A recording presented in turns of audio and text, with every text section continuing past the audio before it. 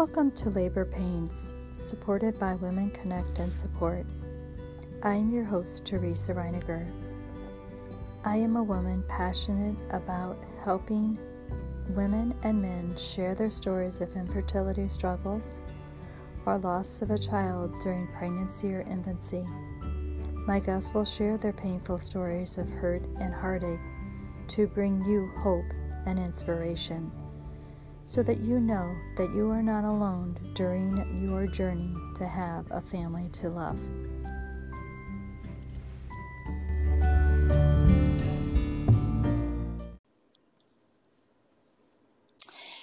Hello, my podcast friends and family. I am so excited to talk to my guest today. She is someone that I met several years ago, but just recently reconnected with her because of her story and because of the podcast. And her name is Jamie. So Jamie, welcome to the podcast. Hello, everyone.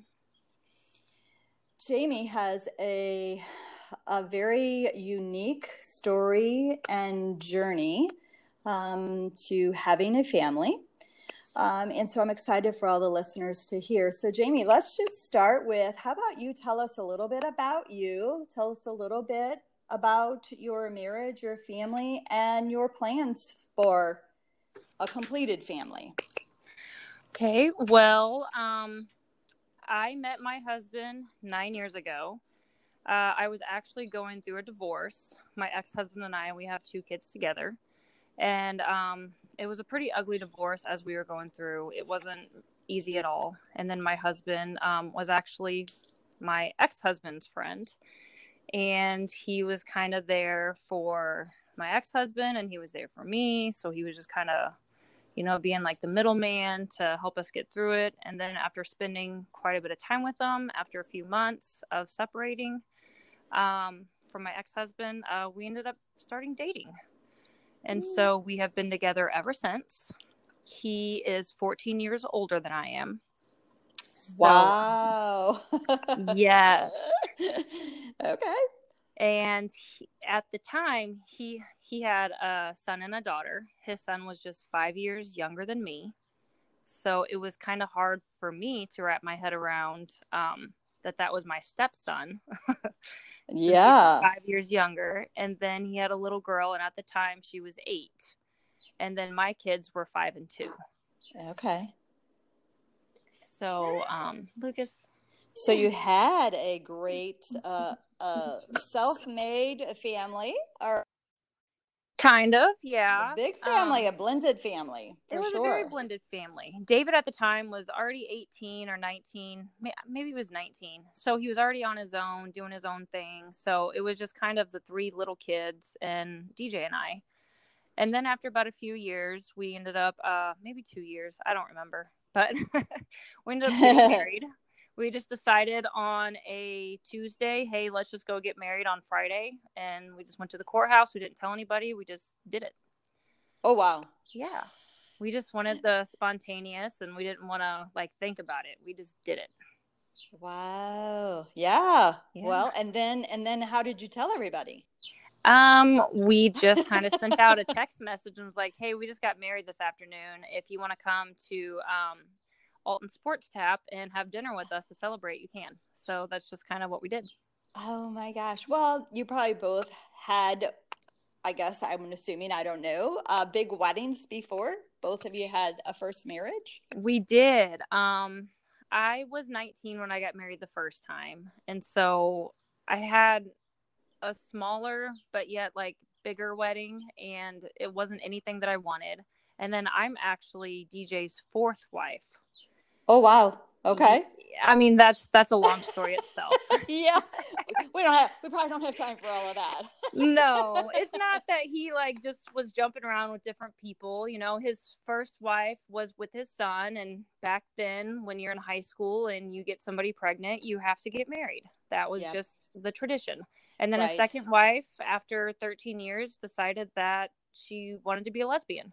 And so he had to get divorced then. Sure. And then his 4th wife, she wanted to have a family, and she wanted to be a mom. but he had a vasectomy after his daughter with his second marriage. And so she left him so that she could one day be a mom. Wow. So he's had an interesting, he has one huge, very interesting story. Yes. So that's kind of like the logistics and the backstory behind all of it. Okay. And just want to emphasize, he had a vasectomy when he was married to the second wife. Okay. The second wife after he had his daughter. Okay. All right. So after he had his daughter, his wife at the time was like, childbirth was terrible. I'm never doing that again. You need to go get a vasectomy like now. So the baby was a couple months old and he went in and got a vasectomy because at the time they had been married for 10, 11 years. You know, he didn't think that any divorce or anything, any changes were going to happen. He just thought that that was his life. So he did what his wife wanted. And then it was just a few years later that she decided that, you know, she doesn't want to live like that anymore and she wants to be happy. And she decided she was lesbian. So she, to this day, is married to a woman or with a woman and happy and never went back to a man. Wow. Okay. All right. And so you guys met, you got married. Were there plans when you were dating to have children, or did you feel like you had, you know, a blended family and that was good? At first it was a blended family and that was good because I didn't want to have children with different men. I know people do it all the time, but at the time of just going through a divorce and going through everything that I went through, I did not want to go ahead and bring a baby in with somebody else. And so it wasn't even in the cards.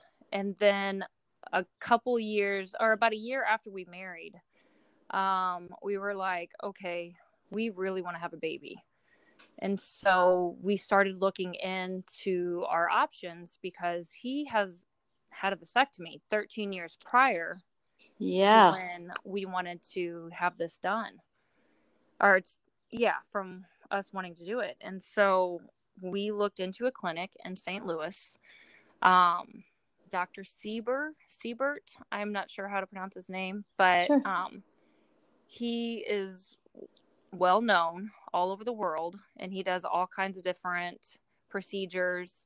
And we contacted them and they sent us the packet and it was $18,000. Whoa. Wow. Yeah. So how did that feel? How that's squash your... We just felt discouraged. We felt very discouraged. We felt determined in some ways, like, okay, well, we could save this money. We'll get taxes back and we'll save our taxes every year. And he was even going to get a second job so that he can start putting money back and we can make this a reality. And then we got about $2,000 saved. And then at the time we were renting our home and we got told, hey, you have to go ahead and find a new place to live. Oh my goodness. I want to move back into this house. So you have 30 days to find some place. Oh my goodness. So that $2,000 that we saved, we went ahead and applied that towards a home. And so it's just every time we'd save money, we'd have another setback and that money would be gone. And so we were completely discouraged. So we looked into fostering and adopting. Okay. It was weighing on my heart that that's what we needed to do. And then God smacked us in the face with 4 boys. What? Yeah. My cousin was going through a rough time and she couldn't keep her kids. All 4 boys were going to go into the foster system. And so we decided to just take on all 4 of them. And we didn't know how we were going to do it. We didn't know how we were going to afford anything. But that's huge. Yeah. So for a year, we kept all 4 of them. And how old were those boys? 10, 12, 13, and 15. Oh my goodness. And then our kids were, Lucas, I think, was 5 at the time. So that would make Taylor 8. You were 5. And then Taylor was 8. and Kinsey was 10. Oh my goodness. Yeah. Mom, I didn't even... That's a lot of children. Yes, it was crazy. So during that time, obviously, we didn't look into anything. Yeah, there was no room. We were just trying to survive and get through the next day. Like feeding all of these growing boys. Oh my goodness, that was so hard. We had to put a lock on our pantry. Wow. So, yeah. So we did that for a year, and after we did that, we're just like, okay, we really need to get back in this, and we have to do something, because after we foster those boys, we realized that no, we don't want to foster, because giving them back was so hard. Yeah. I probably cried every night for like a month or two, because just giving them back in the unknown of how are they doing? Are they asking for me? You know, like, do they need help with their schoolwork? We just realized that fostering just wasn't for us, because my heart wasn't strong enough. Yeah, I believe that. I believe that happens a lot with people that foster, that your heart is just ripped out, like torn apart when you have to send them back. So yeah, I couldn't imagine that hurt. So then you thought, okay, we don't want to foster. So now what? What happened? So now we're just going to start saving money, and we're going to get the surgery, and it's going to happen. Okay. And so we were also, in that time, we jumped back into church. Neither one of us had been to church for years. And so right before we got the boys, we had joined a church home, and they showed us so much love and support that we were like, this is what we want to do. So we started going to a small Bible study, and we just asked them to pray for us and help us get through this, because our hearts were aching, and this is what we wanted to do so bad, but we just couldn't afford it. Sure. And so it was probably about a year in, a friend of mine sent me a message, and she was like, have you heard of Midwest vasectomy reversals? And I was like, no. And she goes, it's only $3,500 to have a reversal done. Wow. Like, What a huge difference. Yes. She's like, I was just praying about you, and I was on my work laptop, and this ad popped up with Midwest vasectomy reversals. And so I just felt like it was God telling me to give you a call and let you know about this. And so we immediately contacted them. We set up an appointment, and we had the procedure done within 3 months. Oh my goodness. Yes. Because $3,500 is a lot easier to handle than $1,800. Yes. Because you had already saved, or knew how to save, because you had saved the $2,000 and, spent it and then saved again. Yeah. Yeah. So wow, it was within 3 months. Okay. Yeah. So he ended up having the procedure done, and this Dr. Summers was amazing. He's a Christian man himself, and he decided years ago that he wanted to reverse his vasectomy so that he and his wife can expand their family. So that's why he went into just reversals, so that he could help men like my husband. Wow. And it was an amazing story to hear from him. And the whole experience from start to finish was amazing. My husband was comfortable. Recovery time was hard for him. It took about 3 weeks. But, I mean, you're going through a pretty big surgery. Yes. Yeah. But yeah, I'm not sure that I've ever met someone that has had that surgery, So, yeah. Interesting. So, but it must be done a lot if that's what this doctor... He specializes in just that, and he only does like 5 or 6 a week, and that's it. Wow. And he was booked. It took us 2 months to get in. I'm surprised that was that many, but I guess people like your husband, they think, they're going to be married and they have the procedure, not even thinking that anything's going to change. And then life changes, So, wow. Yeah. I had so many men. I mean, well, when you think about it, divorce is normalized these days. That's, So getting a divorce is no big deal. You guys don't get along, just get a divorce, Find somebody to make you happy instead of putting in the work to make each other happy, so Sure. Yeah. there's Makes more and sense. more reversals that are happening these days because of that. Sure. Sure. So what it was he had the procedure done. What was the success rate? What was the outcome, or, what were the statistics? Well, Was Dr. it Summers has a 85% success rate. okay?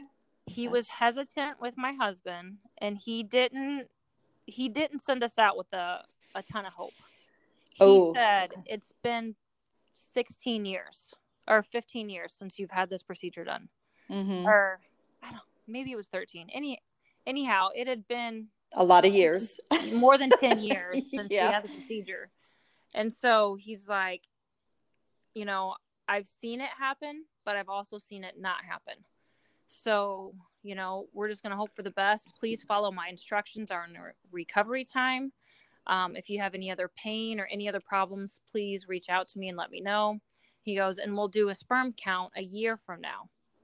And so we just went with the hope that, maybe something's going to happen. But during the surgery, he's said he's seen active swimmers, which is extremely rare. He said they weren't fully formed, but they were there.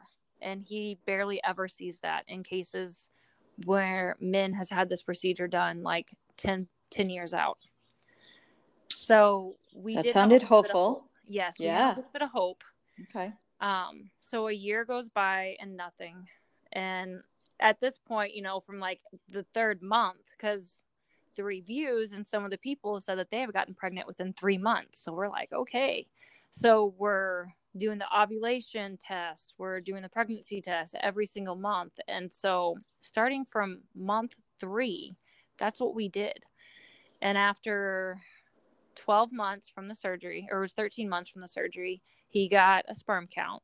Mm-hmm. And it was extremely high. So it was a very successful surgery. Good. But I was still not pregnant. And so I ended up going to the doctor and finding out if anything was wrong with me, and nothing was. I didn't have PCOS. I didn't have any other fertility issues that would cause me to not get pregnant. And yeah. That has got to be one of the most frustrating things. I know that's kind of like with my daughters, it's like, physically, there's nothing wrong. We can't explain why you're not getting pregnant, but it happens a lot. Yes. It's unexplained why women aren't getting pregnant. Yeah, you wouldn't think. You would think that there would be some kind of reason. Like, do you need to take more samples of my blood? Like, what else do you need to do? Do I need to have like ultrasounds every month to see like if this is happening? Like, I was willing to pull out all the stops. Yeah. And the sad thing at that time was I didn't have any health insurance. Oh. And my husband had his job. Oh, no. So it was also a difficult time because I was like, well, we want this to happen, but we have to pay for all these procedures out of pocket. And you're only getting a certain amount of unemployment until we could find another job. And it was just an emotional roller coaster for a while. Yeah, I can't even imagine. Wow. Yeah, that had to weigh heavy on your mind, on your heart. So did you ever think, or did it come into your mind that it might have been just some stress from all of that? Everything came into play. Okay. Like, I'm working too much. Okay. I'm too stressed. I don't sleep enough. Maybe I'm not eating right. You think of everything. And as women, we tend to blame ourselves over every tiny little bitty thing.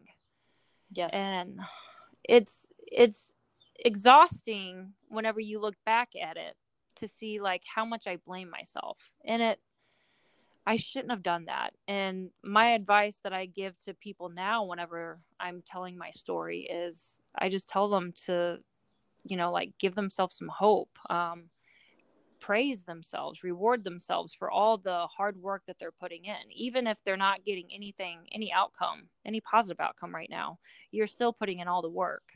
So you need to just relax and enjoy the ride. I know it sounds hard to enjoy the ride, but I wish I would have. And it is difficult, especially when you're in the middle of all that, Yeah. to even think about like enjoying, but it is, it's really, we're both women of faith that it's God's plan. It is definitely God's plan. And as much as I say that I prayed and I gave it to God, I didn't fully give it to God because I was still working my butt off every month with those ovulation tests. Like, okay, this has a smiley face. So that means, like I'm ovulating. This is our time. Come on, hurry up. It just took like all the fun out of it. And the intimacy is gone. Yeah. So after about a year and a half, I went, or maybe it was 2 years. I went to the doctor and was like, okay, like nothing has worked. Like I've tried all your suggestions. I've exercised. I've been eating right. We count the ovulation days. We do what you said. So he's like, okay, well, let's start some Clomid. And I was like, I don't know what Clomid is, but I'm willing to try it. And he's like, well, prepare yourself for multiples if this happens. I was like, oh boy. Do we want that? Do it. So I started my first round of Clomid, and my very first round, I was so sick. I was like, I couldn't even walk. I was crawling around the house. Because they said it doesn't matter what time of day you take it. So I took it in the morning thinking it would be more effective. Well, it made me extremely sick. So, is that a typical side effect? It is. Okay. It is. I wasn't sure what the side effects would be because every woman is different. But with me, I was extremely sick, very nauseous. I couldn't eat. I couldn't drink. I was very dizzy. So that was the first month. And so when it was ovulation time, I was like, this is going to happen because I'm on fertility meds now. So it's going to work. When my period came that first month, it was like a dagger just went in my heart. And I was like, what else can I do? So I called the doctor and they were like, well, let's just try again. It's okay. We'll just try again. So I did a second round of Clomid. I took it at night this time and I wasn't sick and I did really good. And again, that month, nothing. I took a third round of Clomid and then nothing. And then I took a round of Femara. Now, that is a chemotherapy drug. Yeah, I've heard of that. And so my doctor said that he had positive results with fertility with Femara. And I was like, let's try it. Well, Femara is $220 something. Whoa. And without having any health insurance, we're just like, well, whatever. Because Clomid was cheap. That was like $7. Oh my goodness. Yeah. No big deal. So then I get Femara and it's like $224 for 3 pills. I'm my goodness. Oh boy. So that's what we did though. We just forked out the money and we did it. Okay. I did not think I was pregnant that month. My husband's parents, their house burnt down. Oh no. And we were dealing with that stress and we used because they lived there and until they could figure something out, like a hotel or something, because they lost everything. And then I ended up getting my period. So I was pretty bummed, but it was a really, really rough period. Like I've never had a period like this. And I got to thinking and I got to talking to a friend of mine that was a medical assistant in an OB office. And she was like, honey, I'm pretty sure you're having a miscarriage. And so that's what it was. So you did get pregnant then? I did, off Femara. Okay. But I forgot about it because I was going through all that stress. And then by the time I found out it was a miscarriage, my husband was leaving 2 days later to go to Nepal for a mission trip. Oh my gosh. So he was gone for a little over 2 weeks. So I dealt with that emotion by myself while I Yeah. continued to work. And of course, I took care of the kids and the house and did all of that. So whenever he came back, we decided to keep trying. So my doctor ended up putting me on Clomid again. Okay. And so Is that because of the cost, or is that just he didn't want you to do the Tamara because it was more of a experimental, or? I think that he thought the Clomid would work. Okay. Okay. I thought, well, when you take Clomid, you have to go in on day 21 and get your blood drawn to check for your progesterone. Yeah. Okay. So, I did that every month. So I went through 7 more months of Femara. And it was just so hard on my body. After the 7th month, my arms were tingling, like they were numb all the time. I had severe headaches. Femara really did some damage to my body. And then I was tired of going in on day 21 and getting that blood withdrawal every time. I just felt defeated, and I was like, okay, like, we're done. Like, I do not want to go through this anymore. And well, yeah. And if it's doing that much damage to your body, what's going to happen when, and if you ever would become pregnant? Right. When your body is so damaged and weak or whatever, like, yeah, it doesn't sound real good to me. Not very healthy. No. So I took a couple months off so that my body could like regain its strength and at least get back to being me. And so we went in and I was like, one more time, but I don't want to do Clomid. So he's like, well, let's try Femara again. And I said, okay. So we did Femara, and it was Labor Day, and we were about to go to American Ninja Warrior because I had just signed up myself, and so we were doing it as a family. And my husband was like, aren't you supposed to start today? I was like, yeah, but I feel it. It's coming. I was like, so, I'm just going to continue to go to class because I know it's coming. And he says, well, why don't you just go take a test? I was like, I'm not going to take a test because I know that, I'm about to have my cycle. Yeah. And because this was our last month, I'd already gotten rid of all of it. We had given up. We were ready to throw in the towel and just look towards our future. Yeah. We were just going to enjoy our kids and like travel, and we're going to buy a side-by-side and buy a camper and just go spend our summers like traveling. Since our kids were big enough, Yeah. It would be fun. And so that was our plan. So I didn't have any pregnancy tests at the house because I had already given up. Even though I took that last round and I took that Femara, I had given up. Yeah. Had totally lost hope in that. The hope was gone. Yeah. I just felt like maybe that's not God's plan for us. Maybe God's plan is for us to save babies, not have babies. So, I had opened up the idea of doing foster to adopt. So if you go through a different organization besides DCFS, then you have what they call more severe cases. And so it's kids that's been in the system that they don't have much hope of going back to their parents. Okay. All right. So then you have a higher chance of adopting those kids. Okay. So that's what my heart was set on, and that's what I was looking forward to. And so I ended up going to Schnucks and just buying a cheap pregnancy test because it was going to be negative, and I had to hurry up and get to my American Ninja Warrior class in 30 minutes. So I hurried up and went in the bathroom, and I peed on that stick, and it immediately turned positive, and I just screamed, DJ, get in here. So all the kids come running in because, I'm hollering for him, and it was a positive pregnancy test. And he's a jokester, so he was like, is it mine? So that was his first word, and yeah, we were pregnant.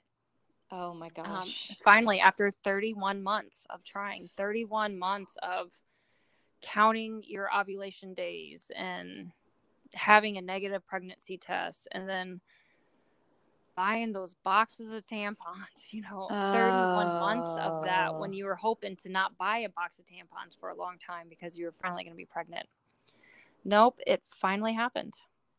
That's a long time to be trying to have, another child for your family and to go through 31 months of disappointment. Yes. So it took a total months. It took a total of 5 years from when we decided to start this until it actually happened. But after the surgery, 3 months after the surgery is when we started trying. So that was our month 1. So it was 31 months of all of that, all of those emotions. And so you are one strong woman, girl. Wow. I know. And then whenever the pregnancy test was positive, my worry didn't go away. Yeah, I was going to say. My guilt didn't go away. I didn't even find out the sex of the baby my whole pregnancy, because I could say this now because she's now a year old.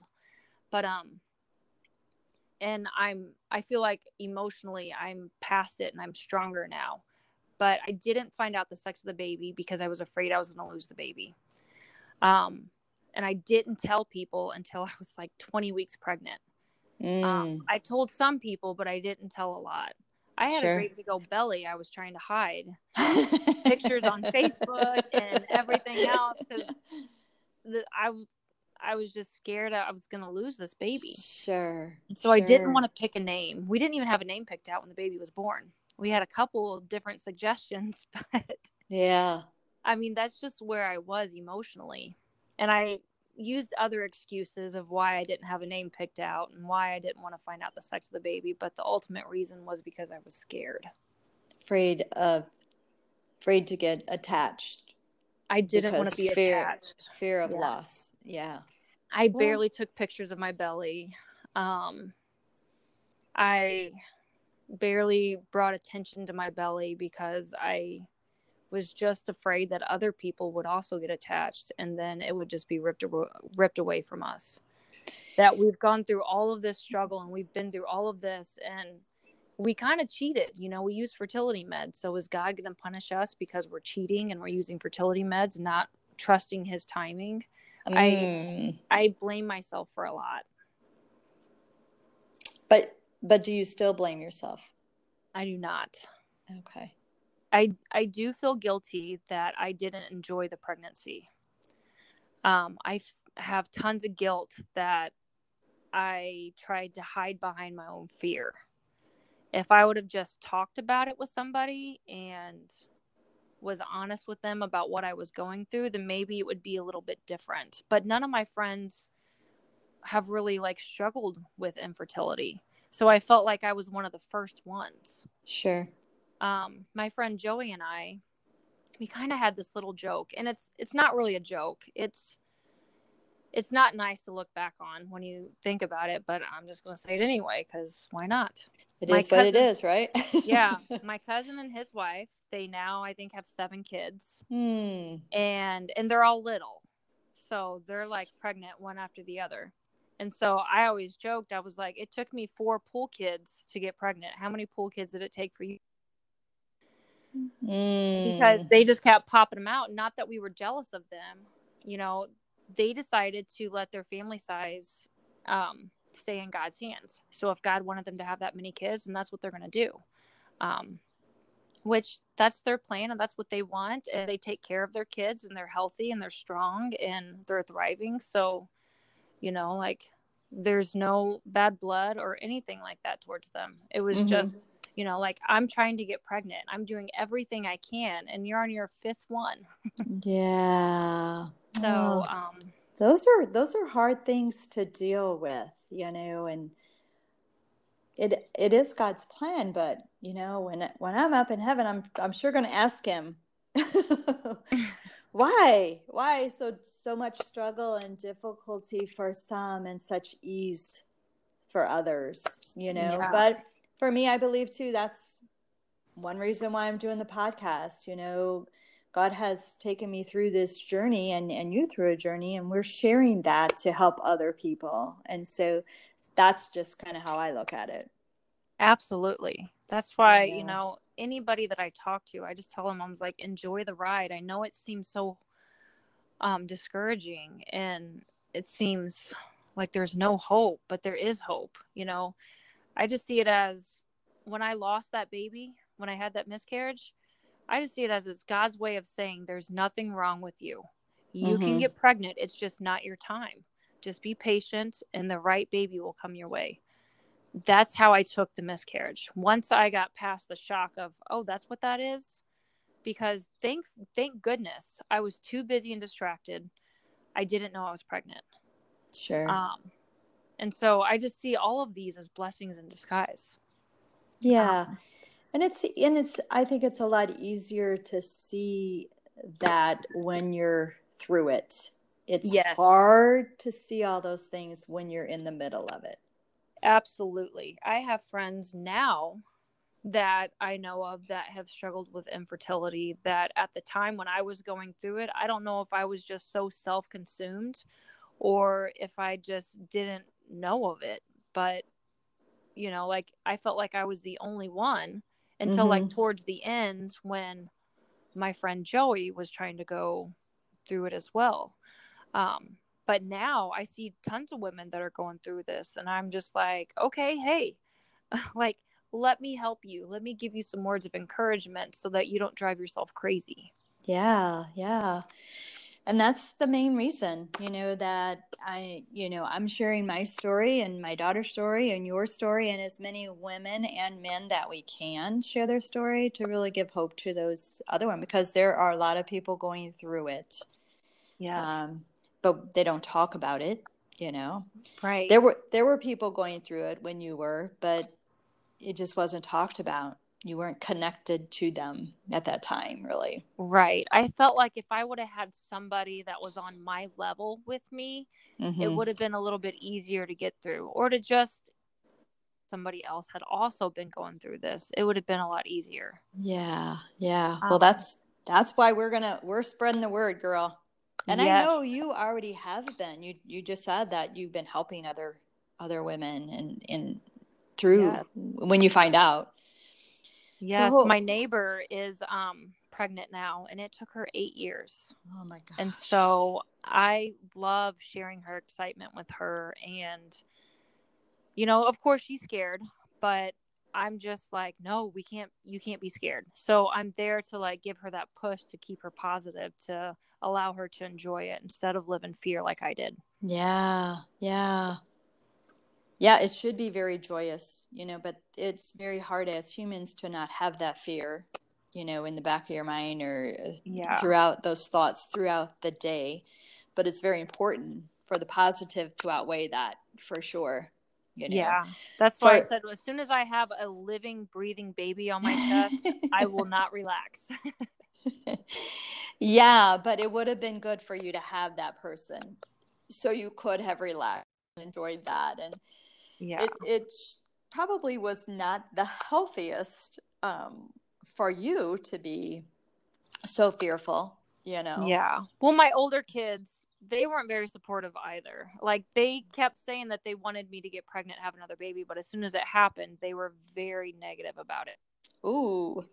They were very jealous. The oldest, she was 16, and so it's my husband's daughter, and so she would go back and forth with, I'm 16 years old. Why are you going to have another baby? This is ridiculous. And then that would bring my then 13-year-old daughter into the mix, saying the same thing. So I had them being very negative at home, and so it didn't allow me to enjoy it. Wow. How are they now? So Aspen is their best friend. Okay. And so I don't know if you said that. So you have a little girl now. Yes. And pregnancy was good except for your fear. I had a lot of fear. I had a few complications. It wasn't too bad. Okay. But I wasn't any like major complications. And then my doctor was actually going to be on vacation. And so he wanted to make sure he delivered me. So he induced me a little bit early because my due date was on the oldest's birthday. Ooh. Yes. So she was turning 17. On her 17th birthday was when the baby was due. Ooh. So we were trying to have the baby before her birthday so that she wouldn't have to share the birthday with the baby. And so we did. We went in on the 8th. And we chose the 8th because my husband's birthday is December 8th. My birthday is October 8th. And our wedding anniversary is November 8th. And so we wanted the baby to be born on the 8th as well. 8 is great, is what yes. my daughter says. Yes. But the baby had other plans. I stayed at a 1.5 and I never did progress. And then the next day it was like noon. And they checked me, and I was still only at a 2. Oh, so my goodness. And the baby's head was still floating, is what they call it. They would go to check me, and the head would float back up. So they were like, we're probably going to just send you home. I was like, well, these contractions are killer. Can I have something? So they gave me a little something to relax me. Mm-hmm. And it just made me, like, out of my mind. I still felt the pain, but, like, I was relaxed in between contractions. And so because of that, I went from a 2 to pushing the baby out 30 minutes later. Oh, my goodness. Yeah. So the baby was born at 1:24. Should have done that a long time ago. Yeah. So, I mean, she checked me and she's like, oh, my gosh, you're at an 8. And then I was like, I got to push. And she's like, do not do that. I did it anyway. And within like, I got the epidural and it didn't even kick in yet. The baby was already here. Do not do that. And you did. So the baby had its own plans and was like, no, I'm coming out. You guys talked about going home. I'm going to make my grand entrance. And whenever she came out, my husband blurted, it's a girl. We all started crying. I had my daughter Taylor in the room with us. Mackenzie, the oldest one, was supposed to be in the room, but she didn't want to miss a day of school. And my mom was in the room. So all of us were just bawling our eyes out. Oh. I wanted to share that experience with my daughter. Sure. So that she felt included and she didn't regret the baby anymore. Like, because she had done it the entire pregnancy. Yeah. Well, that's awesome. Well, yeah. and for teenage girls, it's like, ooh, just, watching all that, it might make them think a little bit like, wait till you're married to do this. Yes, my girls are very mature. My doctor was like, I don't know about that. I was like, nope, she's coming in. She's okay. She's mature. And he was real informative with her. He was like, okay, no, this is the placenta and this is this. And he was like showing her everything. And she was loving every bit of it. Wow. Well, that's good. Yeah. It was definitely an educational experience for her and a joyous one as well. Yes. And so now she's a year old and we have had a whole year to just enjoy this blessing that God had given us. Yeah. So all the kids are good now with her. Yes. Even my son wanted a little boy. So whenever he came into the room and he found out it was a girl, he walked back out of the room and he left the hospital. He came back the next day and actually held the baby and was like, okay, it's okay. She's kind of cute, so I could still teach her how to play Fortnite, can I? I was like, yes. Yes, of course. Well, Jamie, I have totally enjoyed this time with you and you sharing your journey. Totally something that, a lot of people probably have not experienced or even thought about, everything that your husband had to go through for you to have this little girl. And then 31 months of disappointment, and I think women, that's the thing that hurts the most is when that cycle starts, when that period starts and the emotions and everything. And for you to endure it for that long, oh my gosh, you're one strong woman. And I'd like to conclude with, if there was anything that you'd like to add that we didn't talk about, and if you can also share some words of hope and encouragement for men and women, couples that are going through some kind of struggles or loss. Well, God, seek God. I know a lot of couples, they don't go to church and they try to figure it out on their own. And I am living proof that you cannot do it on your own. You could do all things through God. And I know that seems like a cliche, but it is the nitty gritty, the good and the bad. It is all through Him. So awesome. So yeah, just don't give up on each other and don't let the worst get to you. Seek God first and talk to your friends, because maybe there is somebody that's going through it and you just don't know because you're not talking. Yeah. And I think it is very important to make sure that you have that supportive person by your side. And it sounds like you did with your husband. I think that's real important for people. Find that support. And if it's as difficult, for you as it is for your husband and he's not the support, find that support. Like you said, talk to people. Somebody knows somebody. Or what I will put out there, if you've listened to this podcast and it's something that you're going through, reach out to me and I can connect you with Jamie if you're open to that, Jamie. Yeah, absolutely. And get you the support that you need to help you through this difficult time. So yeah. I think we'll conclude with that, unless you can think of something else that has popped up that you wanted to share. No, ma'am. I think we covered it all. All right. Well, thank you so much for this time, Jamie. And I can't wait as soon as we can get out and about to meet that little girl. Oh, yeah. Since I haven't seen you in many years. Yes, just a few. So I would love to meet her sometime. Absolutely, yes.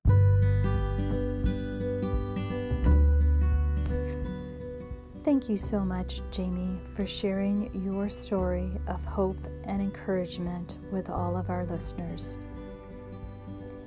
If you have found value in listening to this podcast, please subscribe and give a review. But most importantly, share this with the person you know that it can help. If you are interested in connecting with myself or Jamie, please connect on Facebook through Women Connect and Support, or by sending me an email at Teresa, teresa.womenconnect2019@gmail.com. And of course, all of this information will be in the show notes. And as always, I want you to know that you are not alone on this journey, and we are here to connect and give you support through this most difficult time of your life.